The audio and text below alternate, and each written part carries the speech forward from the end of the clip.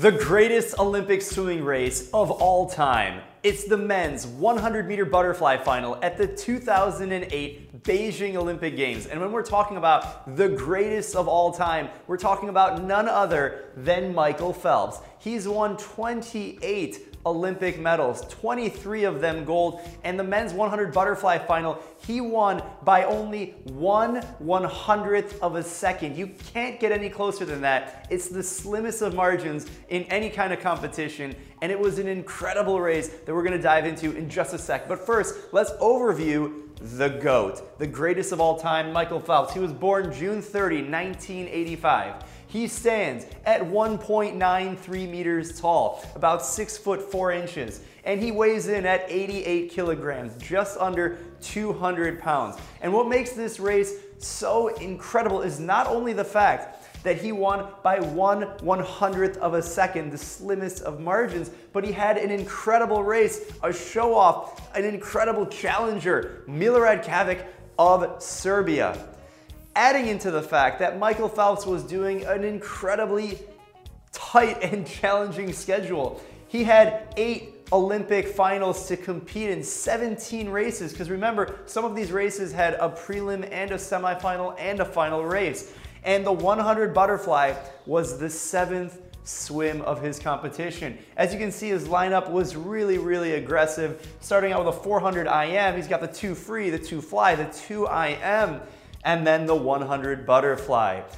This is really significant, not only because he had so many races, but he was 6 for 6 in gold medals, winning with a world record performance in every single race leading up to this 100 butterfly. So he was fatigued, whereas the rest of the heat was not fatigued like he was.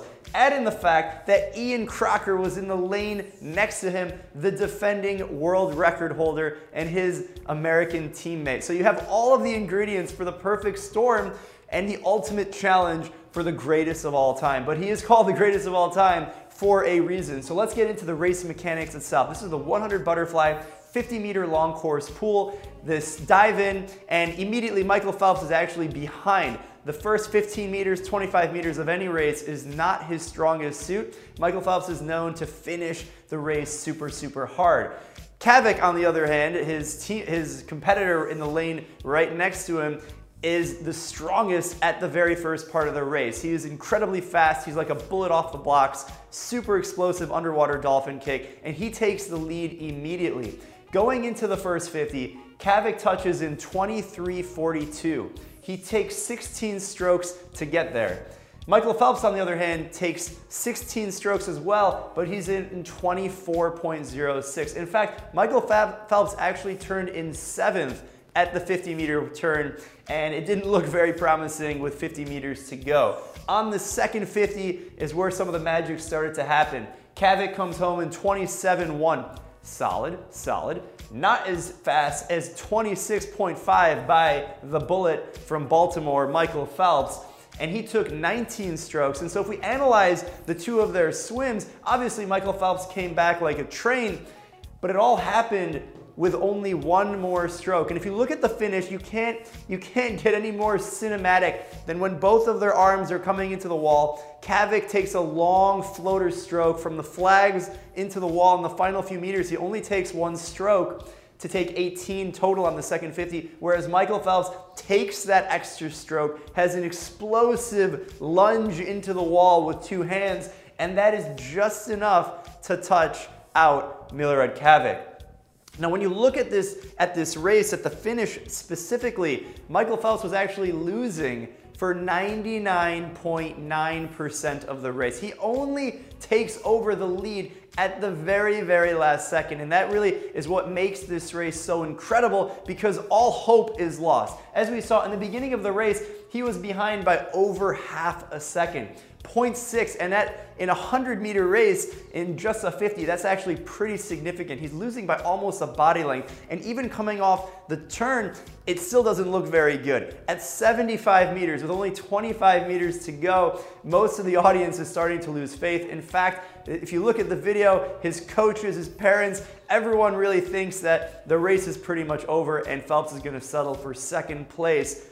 But no, the greatest of all time, does not disappoint and comes into the wall, finishing in first for gold. It's no world record, but he did have a world record holder in the heat. And what makes the rivalry between Michael Phelps and Čavić so incredible is the fact that in the following year, the rivalry continued in the 2009 Rome World Championships with the polyurethane suits, if you remember that. Michael Phelps does break the world record. He touches in 49.82, and Čavić, also the second man to ever go under 50 seconds, 49.95. At the time of this video, this is still the world record at 49.82, 10 years later.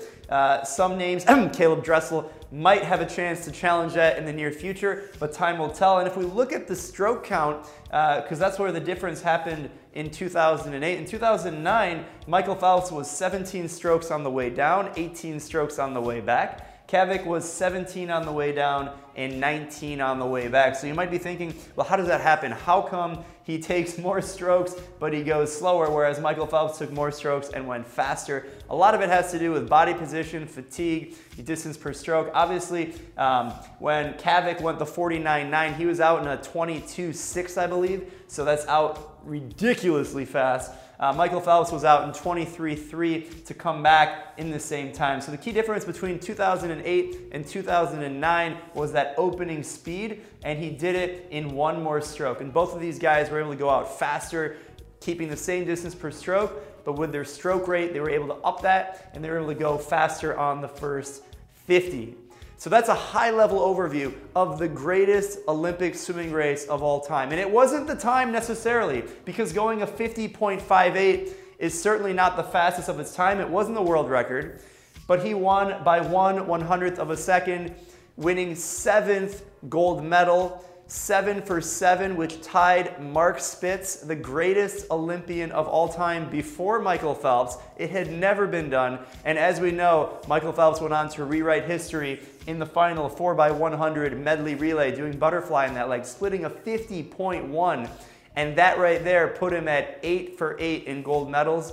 Michael Phelps finished his career with 28 Olympic medals, 23 of them gold, and he won over 30 World Championship medals and over 20 from the Pan-Pacific Championships, and he will go down as the greatest of all time.